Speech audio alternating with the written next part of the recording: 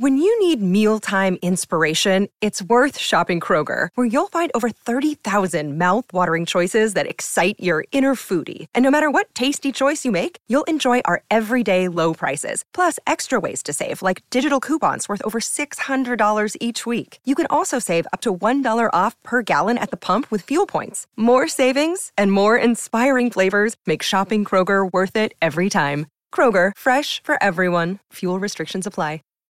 Save big on brunch for mom, all in the Kroger app. Get 16-ounce packs of flavorful Angus 90% lean ground sirloin for $4.99 each with a digital coupon. Then buy 2, get 2 free on 12 packs of delicious Coca-Cola, Pepsi, or 7-Up, all with your card. Shop these deals at your local Kroger, less than 5 miles away. Or tap the screen now to download the Kroger app to save big today. Kroger, fresh for everyone. Prices and product availability subject to change. Restrictions apply. See site for details. With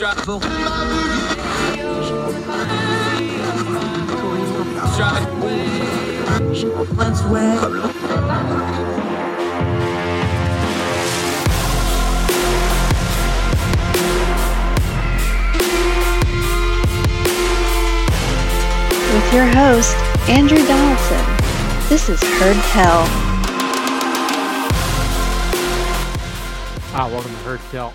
Let's talk about priorities right quick. Have a little bit of a grown folk talk here.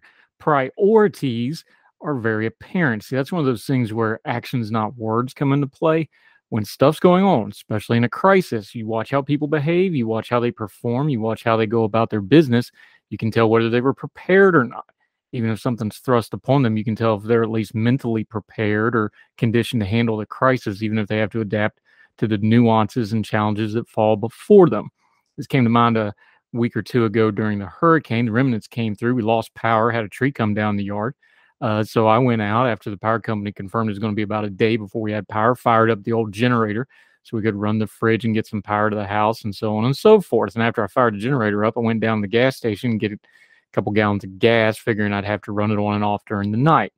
By the time I came back, the one extension cord off of the power generator was already plugged into the fridge and into my daughter's bass amp, who decided this was a good time, and her priority was to lay down some grooves. And God bless her, that's fun enough in the dark during a storm. She wanted to play a little bass, but it got me thinking, boy, that's how some of our politicians have been acting. Their job is not to just tickle our ears during election season.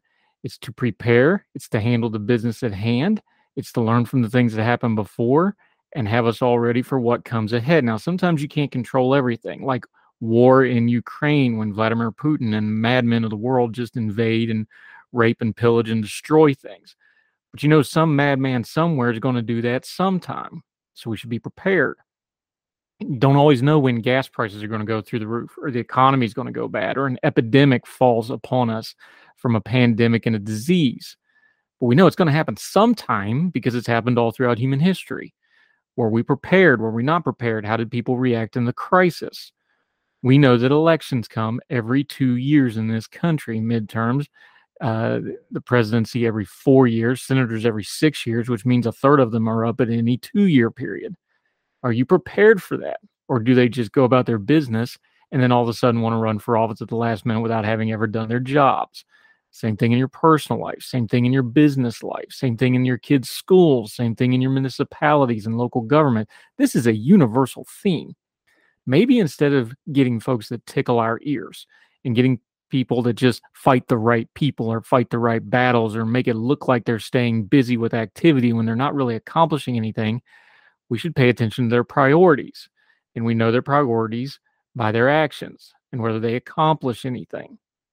Just look at any of these crises. Just pick one of them. Take the COVID crisis. Was the regulations that we had on the books really what we needed? Because we sure did suspend a whole lot of them when we didn't need them. What did we learn about our education system through that? What did we learn about the legal system through that? What did we learn about our own rights through that? What did we learn about how our government officials do things? One thing we've learned, we've talked about extensively on this program, is that government officials do not know how to communicate with the regular folks. Scientists don't know how to communicate with the regular folks. And government scientists really, really don't know how to communicate with the regular folks. That's something we should have been prepared for. How do you talk in plain language to get the message across so there's less ambiguity and less room for the cranks and conspiracy theorists? So even when they were giving good information, people were distrustful because of the method it was delivered in. Preparation. There's going to be more storms. There's always going to be another blackout, and I'm still going to have to pull out the generator to generate some power. That's why we have it. I'm prepared so I can take care of my family and still have food in the fridge to provide for them, have a little bit of power, heat and air if needed, although it was a pleasant enough night with the wind going. We didn't need that. My daughter doesn't have to worry about that. She can just plug in her bass amp and just riff away, not worrying about amperage or gas or anything else involved in it. She's just having fun, and we all had a good laugh at it. But when my government does that, and your government does that, we got a problem. Power goes out isn't the time to party. It isn't the time to lay down some smooth jazz grooves or some rockin' lines. It's time to figure out what to do about it. And once we figure out what to do about it, we should be judging those folks on whether they were prepared in the first place and how they reacted to the crisis. The crisis in Ukraine right now, we should be judging our government leaders by it. The crisis in the environment, we should be judging our leaders by it. The crisis in the economy, the crisis in fuel prices, the crisis in education, the crisis in the workforce. All of these things we should not just be reacting to. We should be judging our leadership and our elected officials. And if they are found wanting, we should do something about getting some new ones. We do too much rhetoric, too much talk. Preparedness always shows in people's actions. But we have to show it in our actions by paying attention to it and holding them accountable. You want a better world? Starts with having better homes, better communities, better states, so on and so forth, and it radiates out. Start with being prepared. Start with properly discerning how you handled a crisis so you're better prepared for the next one. And people that can't handle it should have no business in power, no matter how much they can tickle your ears the rest of the time. More Hertel right after this.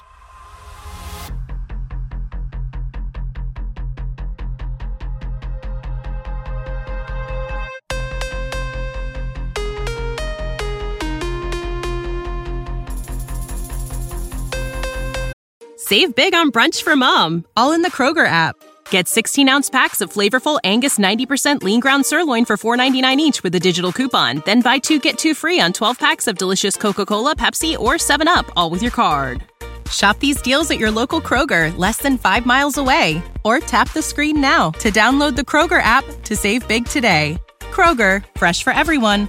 Prices and product availability subject to change. Restrictions apply. See site for details.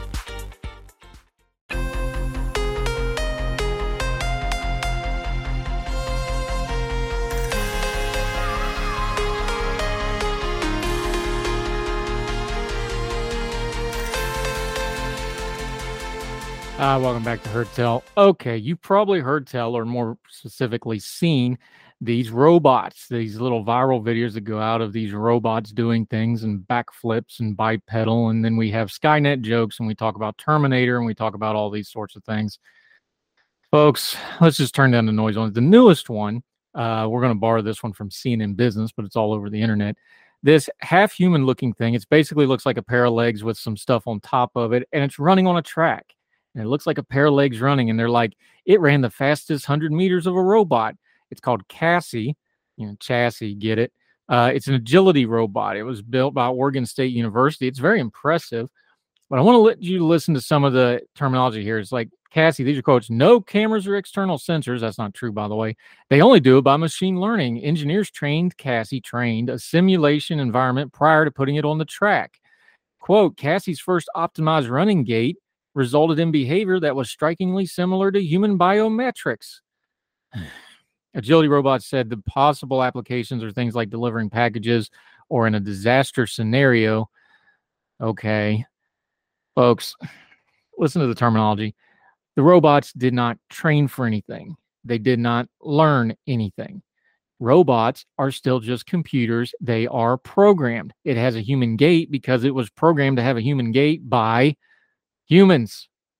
Most of these videos are not the future. They're the trailer for a movie that has not been made yet. You know, you watch a trailer and you go, oh, that's really cool. And then it may or may not be representative of the movie. Well, these are trailers for a future with these robotics that doesn't exist yet. And they're mostly there to get you stoked up, number one, but mostly, and more importantly, and the part that we need to turn the noise down on, and for you to understand, these are for investment reasons. They want to sell these ideas. They want to get investors. They want to spend money, research and development, make big companies, make big money. But it's a future that's way far piece off. So don't freak out over the robots. There's no point to it because they're not real yet. Oh, I know you can see them. I know they're real there. But remember, those videos are edited. In fact, Boston Dynamic at least finally started releasing the blooper reels of how many takes it takes to get those viral ones where they do all the amazing things.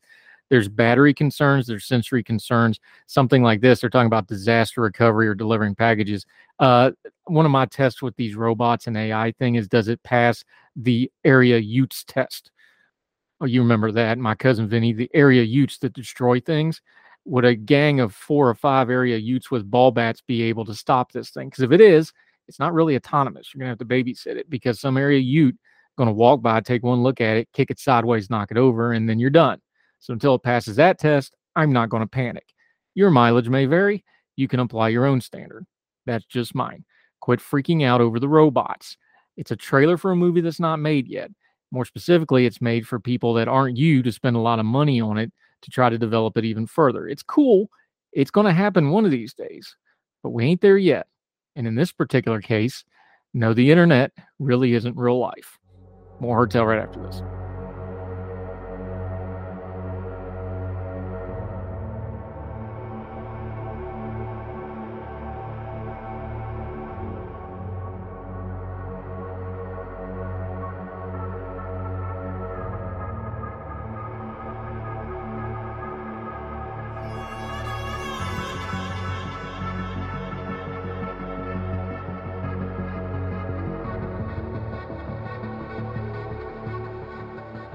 Welcome back to Heard Tell. Okay, one of our favorites, good friend of the program, sharp, always brings a great point of view. Gabriella Hoffman has returned to Heard Tell, and boy, howdy, there's a lot of stuff going on in the world. We're going to talk to her about everything from Vladimir Putin to cheating at fishing. Seriously, Gabby, so great to have you back. How have you been? I've been good. Busy, as you know. I know that's a typical answer I give, but I have been busy but productive and can't complain. Now I get to take a break from travel and get to focus more so on doing commentary and whatnot. But yes, a lot to unpack with you, stemming across a whole wide swath of issue areas. Let's start with Russia. Vladimir Putin, who is celebrating a birthday, or as I call it, 1 year closer to God straightening him out. Seriously, though, I want to change how we view this for a second, because obviously the war in Ukraine, that's a black and white thing to anybody that's a functional adult. He invaded another country. We talk about the bad stuff. I want to highlight this a little differently, because if you look at the countries that are really bearing the burden on this thing, the Polands, the Baltic states, Latvia, Estonia, Lithuania, they're not just bearing the burden. These are success stories for what happened with countries that got away from the influence of first the old Soviet Union, and Vladimir Putin. He's been leaning on all these countries the entire time he's been in power. I think this is an important part of the narrative, especially for people in the West that have freedom of speech, that have free press. We have platforms. We need to be talking about the contrast here. Mm-hmm. And I think that's a more productive thing. Of course, we can highlight the bad, but show, like, look how much freedom there's been. Look at the innovation. Look at the economic explosion. Places like the Baltic states. Look at how Poland is now leading the way of the European alliance against Russia and Ukraine. Why don't we highlight that stuff? Because that's just as important as the bad stuff. I think because where we are in fighting the culture wars, which is a noble fight, I will definitely say that. And I think there are important ones that are to be made and had there.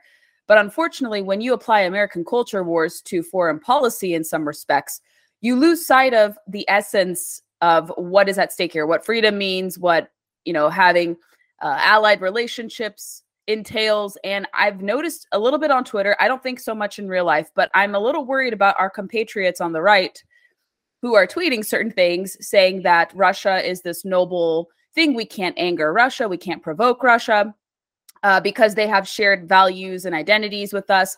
And I want to remind your listeners that Russia was actually the first country to put Marxism into practice, realistically speaking, and with very bloody consequences.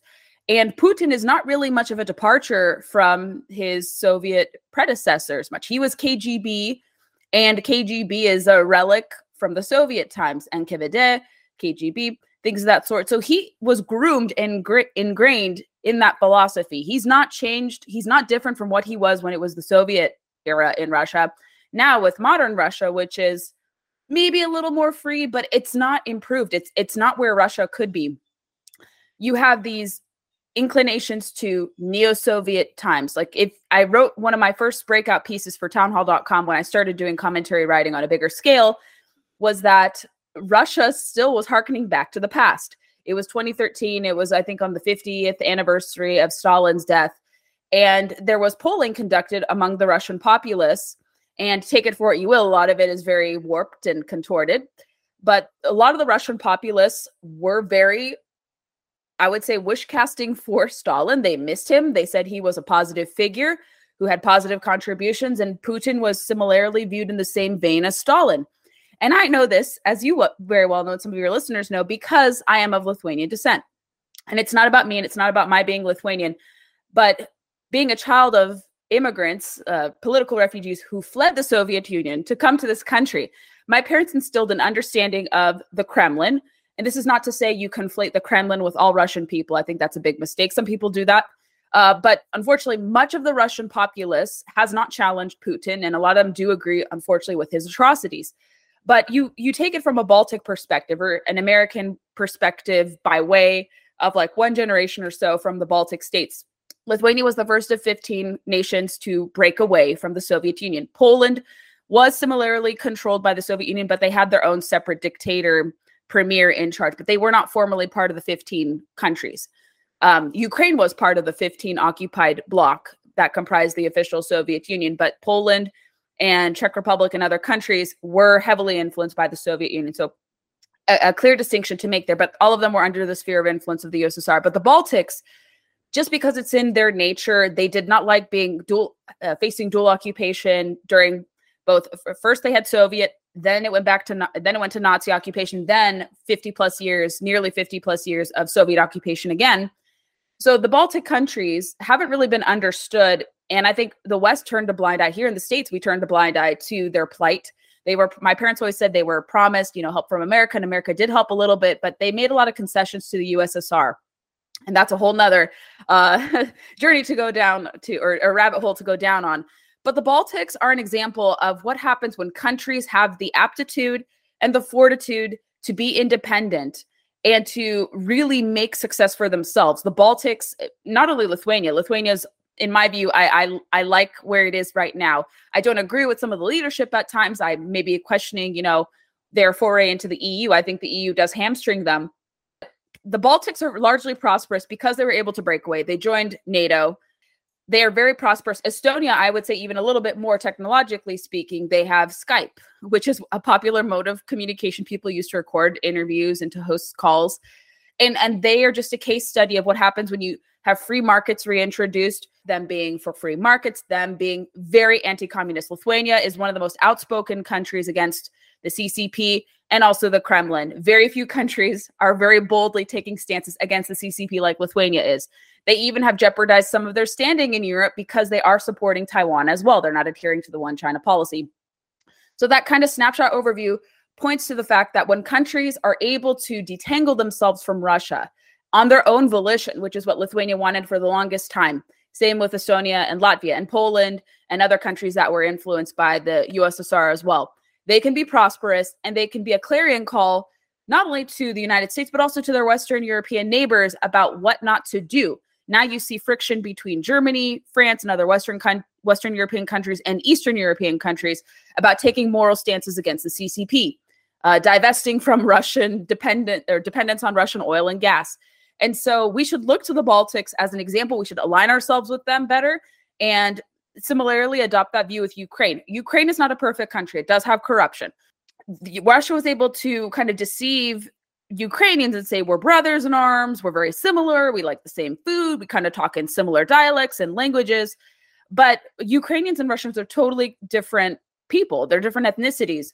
They have different languages. And Ukraine is a lot older than Russia if we look at establishment and historical evidence of that. So they're two distinct countries. They do sound very similar to the outsider, but they need to be viewed in distinct lenses. And we can criticize the government. I'm worried about funding going to Ukraine being used properly. I think that's a concern for everyone. And I think with respect to Ukraine, people don't want to see war break out. No one, to my knowledge, is calling for American boots on the ground. We were like, Ukraine, this is your battle. We're going to give you guys weapons. We're going to give you guys supplies. We want you to fight. We want you to win.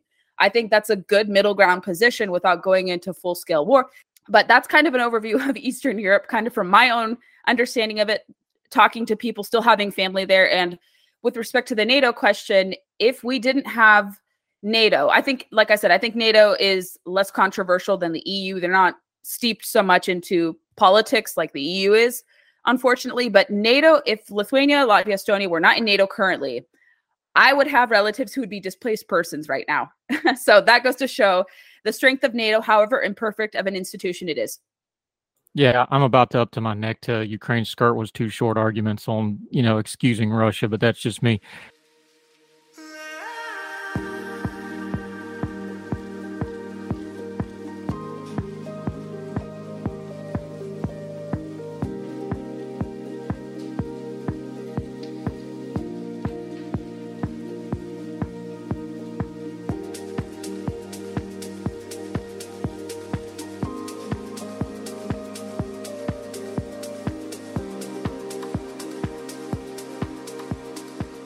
Gabriella Hoffman joining us. Something you just touched on in there that's really important, though, is the perceptions of these things. We just had a poll out.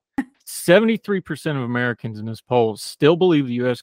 should continue to support Ukraine despite the threats of nuclear weapon. This is one of those Twitter ain't real life pundits aren't all the way connected things sometimes. Friend of mine that I follow on Twitter, Lauren Crow, had a really interesting point on this. He said, interesting that, I'm quoting him here, 30 years after the end of the Cold War, America still seems to just intuitively know, the optimal response to nuclear threats. I'd bet this has more to do with many Americans' firsthand experience and distaste with bullying than with our shared understanding of some game theory. But hey, I think he's really onto something here because most people are not ate up on geopolitics. Most people don't even understand things. Most people probably couldn't pick out the Baltic countries on a map or a list or anything else. They inherently don't like bullies in America. They know when a country invades another country or leans on another country. There's just something inherently American where we don't like that. We overtalk these things in principles and geopolitics. I think he's onto something there on why the base level American is going to support Ukraine over Vladimir Putin 10 out of 10 times usually. Absolutely. And your friend is correct in that respect, because I think the Cold War is still very fresh in a lot of people's minds, even people around our age. I'm in my early 30s. And for me, I am a descendant of people who escaped that system. And my grandparents had it really, really bad. They were in various labor camps. My grandpa on my mom's side survived 18 months in a Russian gulag on the Finnish-Russian border. So those horrors are very raw to me. I understand what Russia is capable of, even though I don't hold a foreign policy credential. I'm just very attuned to these issues. I have friends in Eastern Europe. I have friends who deal very deeply in these issues as well. I have one of my friends is making the maps that everyone sees from the Institute for the Study of War. My friend George Barros is responsible for putting out those maps. And I lean on him and others who are fully vested in this issue to get information to extrapolate. And I have a lot of Ukrainian friends. It's a personal thing. You talk to Ukrainians who came here because they either grew up in they escaped the last vestiges of the Soviet Union. Their parents, their grandparents remember what happened in Ukraine with Russian occupation, with Golodomor, which is one of the worst genocides ever that people, especially in Russia, continue to downplay. And I think it goes back to your friend's point. And it's really interesting to me, kind of separate, but it similarly related.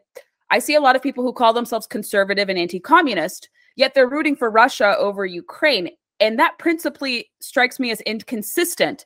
How can you say you're anti-Marxist and you're championing, or you're kind of leaning with, or you're siding with Russia over Ukraine, or being ignorant of history about what Russia did to Ukraine, the Marxist policies that were imposed there, the genocide, the famine, the various imprisonments and victimization of individual Ukrainians. It is true that people, even with the influence of Twitter, and I think a lot of people, like I said, they're steeped into culture wars and they're applying what's happening here to the conversation in Ukraine. And they're I think they're mistaken to do that because this is a totally different issue. And it doesn't mean that you can't care about what happens domestically and not care about what happens abroad. I think some people on the right are falling into the trap that you only can care about one subset of issues or one issue. And we're not structured like that as human beings and as political commentators. We can focus on many things. We can address many issues. To limit ourselves and to stand idly by and be quiet when Russia is doing this, just like I said, even from a moral standpoint, it is a lot of cognitive dissonance online, but I am encouraged by polls. I am encouraged by people outside of Twitter, because I think Twitter, again, it does lean far to the left, but when it comes to certain elements on the right, Twitter is not a full representation of what Republicans or center-right folks are thinking. You talk to most people and they say, yeah, I do support Ukraine's plight. Is it entirely perfect? No, but I know who's the enemy here. I know who should win here, and we want to see freedom prevail over tyranny. Going back to Ukraine's plight, historically speaking. Now let me see you go off like a bomb.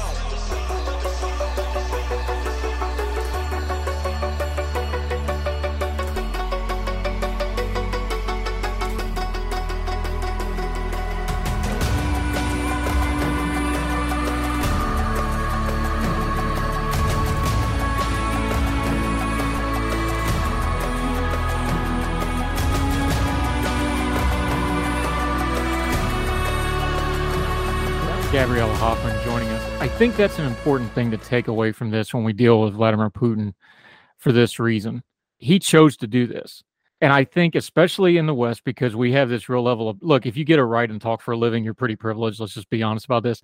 The commentariat and the news media in the West, especially in America, we lose perspective on these things really quick that, hey, sometimes in history, frequently, you just get a really bad actor that is impervious to logic and reason, and you've got to deal with them because they're going to push until they make you deal with them.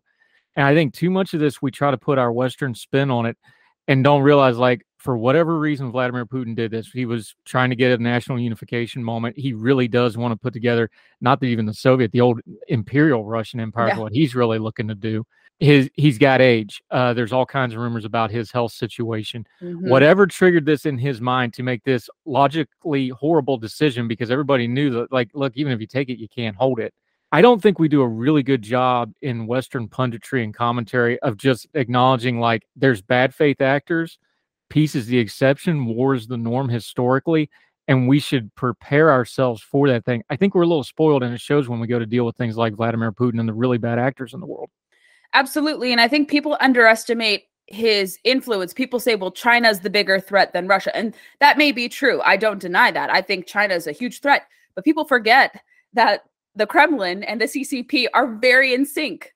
They're very much aligned. They have same goals. And it was because of Soviet Russia that there was a Mao Zedong, that there was the Great Leap Forward. People, again, not knowing history can be your downfall as a commentator. You should have some depth and perception and not look at, like, a very small time frame. You need to look big picture. We see this kind of small, isolated, big picture analysis or small picture analysis concentrated not only on foreign policy, you see it on environmental issues. People look at a small scope and then they make their assumptions and their claims through that without looking at the big picture. When you look at the big picture, you could see that Russia has been agitating a lot of the world's adversaries. They've been involved. They've shared ideas. They've trained militarily. They've signed memorandums of understanding. They've worked in sync. Russia and China have worked in sync.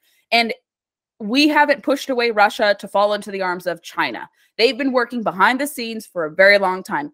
And you can view both of those as threats. One may be more immediate. The other may be more kind of in the periphery, in the background.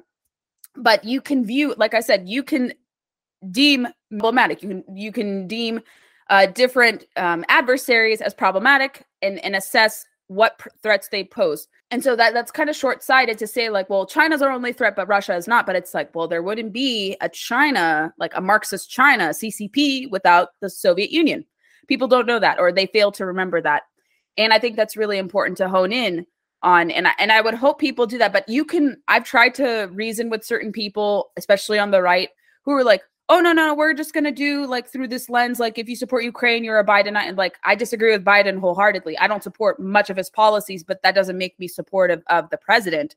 It's just, I cared about Ukraine long before this war broke out. And I do get a little peeved by some insincerity of people who do display Ukrainian flags without knowing the context behind it or knowing what the country was before this year. I don't like the virtue signaling on that end either. But I think people have to learn history. If you want to be consistently anti-Marxist, you need to see what Russia did to Ukraine through much of the 20th century. And I would hope that the dialogue does improve, but it doesn't help when we have certain media personalities kind of giving a nod to Russian propaganda at times and people just parroting that and saying that if you in any way support Ukraine, that makes you complicit with elites and globalism. It's like, well, I'm questioning of elites. Like, why are you placing this? So again, we kind of have a myopic view of foreign policy. And I think people have this notion of, I was just reading a book about how social media has kind of made history as a profession, put the profession into question, because now everyone does something like, or people lean more so on e-history. So they make their own version of history, and the professionals and those closest to the occupation are not news making much on it. You have other people who are kind of diluting history or making it as their own. And so we need to be cautious about ignoring history, creating a narrative for bite-sized, digestible consumption, and really distorting where public opinion is on this matter. Again, taking out the war equation. Like I said, I don't think many people want to go into war, given all the problems we have here at home, but we can still morally and militarily support Ukraine without having boots on the ground. Yeah, Gabriella Hoffman joining us. There's that old saying in journalism about journalism supposed to be the first draft of history. I think that's kind of gone by the wayside, and it touches on what you're talking about. Put your conservation hat on for just a second. You were writing about lead bans. Yes. Let's go to some domestic policy real quick. Lead in water is a massive problem. We know all the history on that. We've seen what's happened in municipalities. We've seen it in places like Flint. We've seen other water problems like what's going on in Jackson, Mississippi, which is mostly government incompetence, but we'll hash that out later. The lead ban you're talking about is not directly what we're talking about, like lead in water or lead in paint that kids can get into, or asbestos or lead in home things. This is a different thing, but it's got the word lead in it, so people kind of freaked out a little bit. You kind of turned the noise down on this. You got to the basics of it, and you think this is maybe one of those things where nomenclature really, really mattered, and the way they wrote this in black and white's having some major unintended consequences. Right, all the while ignoring the science. So a lot of environmentalists love to conflate pure lead, the toxic lead, like you mentioned, that is found in traces of Flint water in Michigan and elsewhere, and in lead paint. These are lead fragments. These are very minuscule in the stream of things, and you're not consuming these lead fragments when you're hunting or fishing. With respect to hunting, as you very well know, and many of your listeners probably will know, when you're hunting, you are largely dealing with a small amount of lead, and when you're field dressing and processing your meat, your deer, whatever, you are taking out those lead fragments to make sure that it doesn't taint your meat. And if you get it out within a few hours, you'll be fine. If you let it stay there for days upon end, that may be a whole different story. But hunters are responsible enough to not leave lead in their animal. And I think we can leave it to hunters and anglers to be responsible about their lead usage without government policing their behavior. And what I meant with saying there's a denial of science with respect to lead, I've written extensively about this at Real Clear Policy and also at townhall.com, examining, do lead components pose as much of a threat as like consuming pure lead? And I was able to debunk that very easily, because the CDC itself said in its most recent scholarship on this issue, when you account for, let's say, I think it's blood levels with respect to lead components or containments of lead in blood levels, and they assessed, blood levels with lead fragments in deer versus no lead fragments in deer, and it was like a statistical null conclusion. It was like maybe a 0.03 or 0.3 difference, very, very minuscule. It was statistically insignificant in the grand scheme of things. So their own government agencies have proven that lead fragments, when handled, not consumed, don't pose a threat. And there hasn't really been much of studies. They've pointed to the condor, they've pointed to endangered birds ingesting it, but that's very limited. And the condor has now gotten, I would say, restored to its glory. It's recovered, it's recovering, it's not endangered anymore, and they're making a comeback because people are more careful about what they use in the field. And also not just about hunters and anglers using lead components, it's also, what other threats are posed to endangered birds too. We have renewable energy that also could be a threat to endangered birds as well. But they're not painting the full picture. They're trying to paint an emotional story. isolating it to, well, you're going to hurt the plight of this condor, you're going to hurt the plight of eagles if you continue to use lead. And the Biden administration leaned on a complaint from a special interest group, an environmental organization called the Center for Biological Diversity. They're always suing the government to displace conservation stakeholders from the table. And what they did here is they said, well, you cannot open up 2 million acres to new hunting and fishing opportunities because lead components, in their view, pure lead, but it's actually lead components, pose the greatest threat to endangered species, to grizzly bears, to snakes, to whatever. And like I said, with the findings of blood levels and the conclusions of it, there is no impact thus far. The fishing and hunting interests I've spoken to trade representatives from the hunting side and also the fishing side, and they have said, unless we're presented new material pointing to the fact that lead usage in fishing and tackle or bullets or ammunition is found to be disproportionately bad, we will reassess and we will stop using this.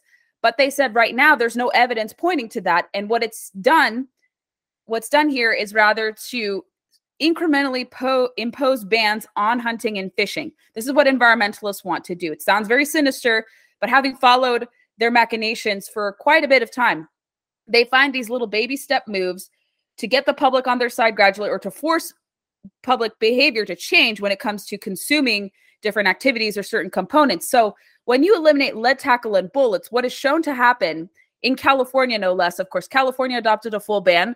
Initial findings initial studies that went into this prohibition of lead, tackle, and bullets, they estimated that several thousand people would be displaced from the outdoor industry. It would lead to potentially 36 to 40% of hunters and anglers not going hunting and fishing because they would be priced out of the activities.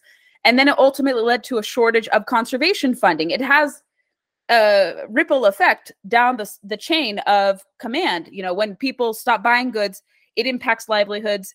It leads to fewer conservation dollars being generated, and then it leads to fewer people going outdoors. So people see these restrictions, incremental restrictions, as impeding on your lifestyle. And when you do something like this, and the administration in this case went through with it with their new proposal to open 18 new public lands on national wildlife refuges under the Fish and Wildlife Service, that gives the administration permission to potentially ban other forms of hunting, maybe not the accessories. Maybe they will say, okay, no grizzly bear management, or okay, no black bear management, even though the science says you have to manage those species, no matter how cuddly or cute they are. So this invites incremental abridgments to your ability to hunt and fish. It's not enshrined in the U.S. Constitution, but different state constitutions have right to hunt and fish amendments enshrined in their respective chambers. And so people see this as an attack on their livelihoods, as an attack on these activities. And if you claim to be for public lands access, you shouldn't be making it harder, economically speaking, for people, especially newbies, and newbies who are not your traditional hunters and anglers, mostly Black Americans, Hispanic Americans, women, children, young people who've never once picked up a rod or picked up a hunting rifle. They're the ones who are going to be displaced by this. And that's so counterintuitive, and it's very much against the public lands ethos that we have here. Yeah, Gabriella Hoffman. Okay, here's a usage of lead that was damaging, but not in the way you normally think of it as. So this went viral. These two yahoos up in Ohio that got caught cheating, and the reason the lead comes into it is these are called egg sinkers for people that don't hunt and fish. It's exactly what it sounds like. It's just an egg-shaped chunk of lead that you put on a fishing. We use them for tout lining, where you want the bait to sit down at the bottom of the lake. They use lead sinkers and fish fillets, and they were stuffing their fish and cheating. When you found out how these guys got caught, though, I love this so much. The suspicions actually arose because, number one, these were two guys that went on a hot streak winning, but they were only doing local tournaments. That was number one. But number two is, and the tournament director that caught him said, and this is the quote, he said, "We thought it was odd they wanted to take their 5 fish and go home and not donate it to the Helping Hands of St. Louis. What they were doing was all the heavy fish, they were donating it to this food charity, right? Because they're not cutting these up. They cut these ones up because they were cheating. So they wanted to take their fish and go home. They actually got caught by the charity aspect of this, plus the fact they were greedy and kept doing it, and everybody caught on and they got caught. But not the way you normally see lead. But I know you're a big hunter and fisherman. You like fishing.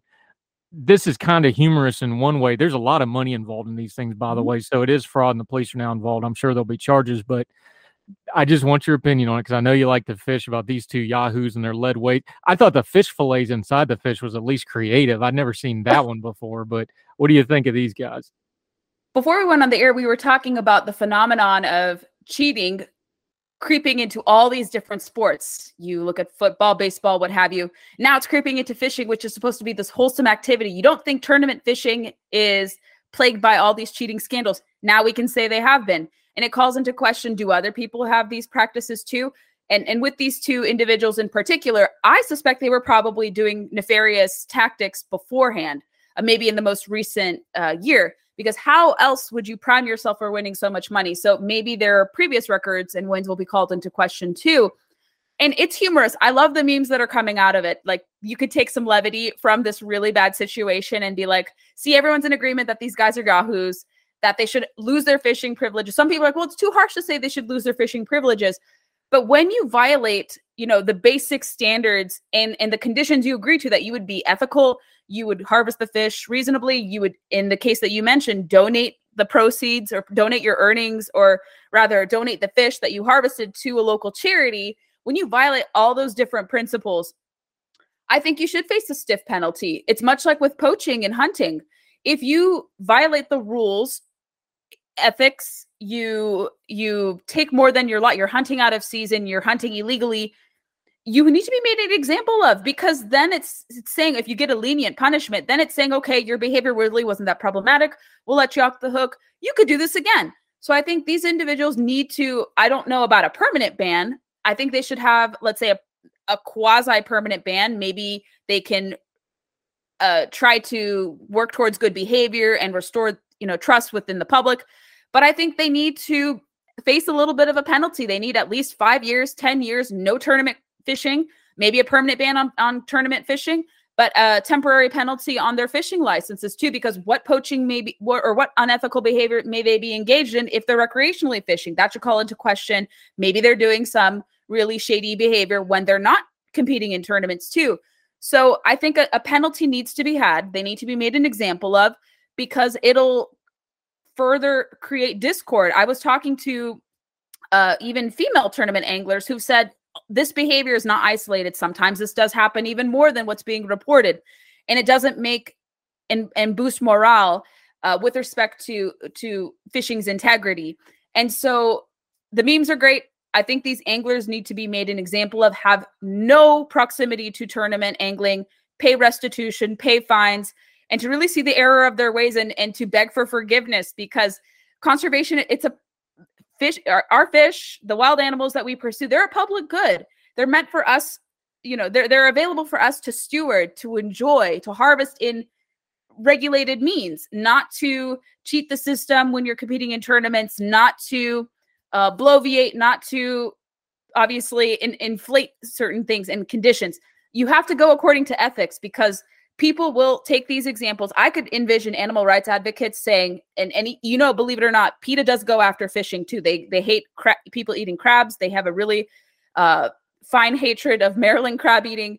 They hate hunters, absolutely. They also dislike recreational fishing, and they say that fish have feelings, therefore we shouldn't fish.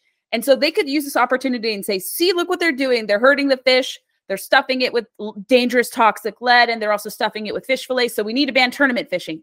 This gives opportunists in environmental interests to seize upon these incidents and to further restrict people. So we need to be careful about how we present ourselves, exhibit ethical behavior. If you're catching and releasing, showing the release, acknowledging you released, not showing gory pictures, not cheating, because we have a responsibility to be good examples for these activities, even on a recreational basis. I don't tournament fish, but I know a little of the dynamics, but you can apply it consistently recreationally and tournament fishing. But people have good impressions of these activities. We need to keep that, because the livelihoods are under assault all the time, and this could be used to hurt us. So that's what I think the takeaway from this walleye cheating situation is. I hope your listeners agree with that too. Yeah, Gabriella Hoffman, I'm going to disagree with you on one thing. People have been lying and cheating about fishing since the first pole went in the water. Right. I'll prove it to you right now. How big was that last fish you caught? That was 45 inches. This big, and you do. Gabriella Hoffman. Yeah, you measure it. Gabriella Hoffman, outstanding stuff. You've been all over the place. We're going to link to the piece. The lead band piece was in IWF. We'll link to that. We'll also link to the rest of her work, because you're all over the place. You're writing a lot. You're talking a lot. Till we get you back on Heard Tell next time, let folks know where they can keep up with all that crazy stuff you're doing, even though you're going to be homebound for at least a week or two now. Yes, I'm excited to stay put here in the Northern Virginia area. But if your listeners wish to connect with me, and you've been very generous with teeing up my podcast, I really appreciate that. Listen to District of Conservation. We have phenomenal guests coming on the pipeline. I've been interviewing a lot of newsmakers. We'll be interviewing a lot of, I think, Virginia department heads. I'm going to talk to our conservation officer and maybe our agriculture cabinet member in the coming months, hopefully some national newsmakers soon. But I'm even talking to people in the field who are not really well known, but have something interesting to say. So District of Conservation on all podcasts played. I'm on social media, easily denoted by blue check marks. You can follow my musings at Young Voices, where Andrew and I have first linked up a while ago, but we're both part of the Young Voices contributor program. If you're in the Northeast and Mid-Atlantic, we are actively recruiting new contributors for our program. So talk to me if you have an interest in wanting to elevate your commentary or commenting career, media career. We would love to have your application come through, and we would love to welcome your interest to the program as well. I'm also actively writing at townhall.com. I'm a senior fellow with Independent Women's Forum. I have lots of other writings. I have a YouTube channel where I do post my interviews, but I also post like fun travels that I do to national parks, public lands, fishing, hunting, things of that sort. I have a hunting trip coming up, going to be hunting largely with a exclusive group of females in Georgia sometime really soon. So I'm going to highlight that. I'm going to be reviewing some new boots that I received from Irish Setter. So I have some cool stuff. I have like a mix of like political commentary, video overviews, and then also product reviews sometime relating to hunting and fishing. So I hope you all connect with me, and thank you for hearing me on the program today. Yeah, we actually advertise it because it's that good of a program. Gabriella Hoffman, you're great.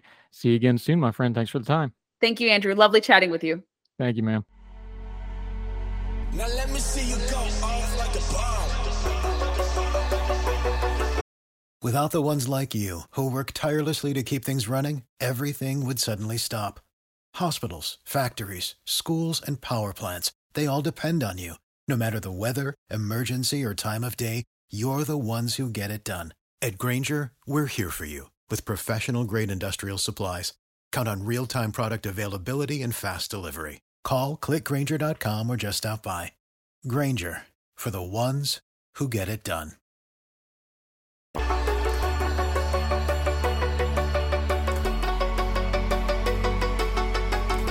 Welcome back to Heard Tell. Okay, if you have a painting that may be worth as much as $100 million, you think you keep track of it. Well, this one's been lost for the better part of 40 years. Now they got it. This is from Newser.com. After a William de Koning painting worth millions was brazenly stolen in 1985 from an Arizona museum, the staff clung to the hope that it would turn up one day, but nobody could have predicted Woman O'Cray, and I'm probably mispronouncing that because my Dutch ain't that good, but just work with me here, folks, would find its way back through the kindness of strangers in the neighboring state. Now back home, the AP reports that the 1955 oil painting will be the centerpiece of an entire exhibition opening October 8th at the University of Arizona. The whole ordeal of the theft and the painting's return in 2017 via New Mexico will be chronicled in the show. The work has spent the last 2 years at the Getty Museum in Los Angeles for restoration work and display. The painting will soon be in the same spot it was stolen from, but under a case this time. Almost like something out of a heist movie, the theft unfolded the morning after Thanksgiving. A woman distracted the security guard with small talk while the man who was with her went to the upstairs gallery, cut the painting right out of the frame, and left with the painting rolled up. There was no security camera system, and there were no leads. A break in the case came in 2017 when David Van Acker bought the painting at an estate sale in Cliff, New Mexico. He's co-owner of Manzanita Ridge, a furniture and antique store 40 miles away in Silver City, and once displayed at the store, 3 different customers remarked how it looked like a real de Koning. His interest piqued. He did a Google search, which led him to a 2015 article about the theft, and he immediately attempted to contact the University of Arizona and even the FBI, but nobody got back to him. He said, I sat up all night with 3 guns and a painting behind a sofa. He said, I thought somebody would end up coming and killing us for this painting. He even left a voicemail for the curator, Olivia Miller, making it clear that he was not interested in reward. Just come get the thing. Miller and a conservator with the university made a 3-hour drive down from Tucson to Silver City the next day. They found there was enough indications to take the painting back for verification. A conservator deemed it the real de Koning. In return, triggered an FBI probe, but the case is now considered closed following a thorough investigation. The estate the painting came to belong to was Jerry and Rita Alter. The artwork had been hanging behind a bedroom door for years. Relatives also discovered a photo that showed the couple had been in Tucson on Thanksgiving Day in 85. Jerry Adler died in 2012 and his wife in 2017. The authorities never publicly called them suspects. So they stole $100 million painting, hung it on the back of their bedroom door, and there it sat. What a story. That'll do it for Heard Tell. Unlike the painting, you can find us easily all the podcasting platforms, iTunes, Spotify, iHeartRadio. Make sure you subscribe, please. Make sure you share us. Leave a comment and a rating if it gives you an option to do so. It's really important for us. It only takes a minute of your time. If you'd share us on your social media, we'd sure appreciate it. Also, the YouTube channel is going strong. Lots of good stuff on there, including our latest Heard Tell podcast, long-form deep dive on the Blonde movie, Marilyn Monroe, Exploitation, with the great Dolly Marlowe. Make sure you check that out. So until we see you again on whatever way you're watching or listening to Heard Tell, wherever you are, across the street or around the world, we hope you're well. We hope you are well fed. We'll talk to you again next time for more Heard Tell. All the music on Heard Tell is provided under a Creative Content license from monstercat.com.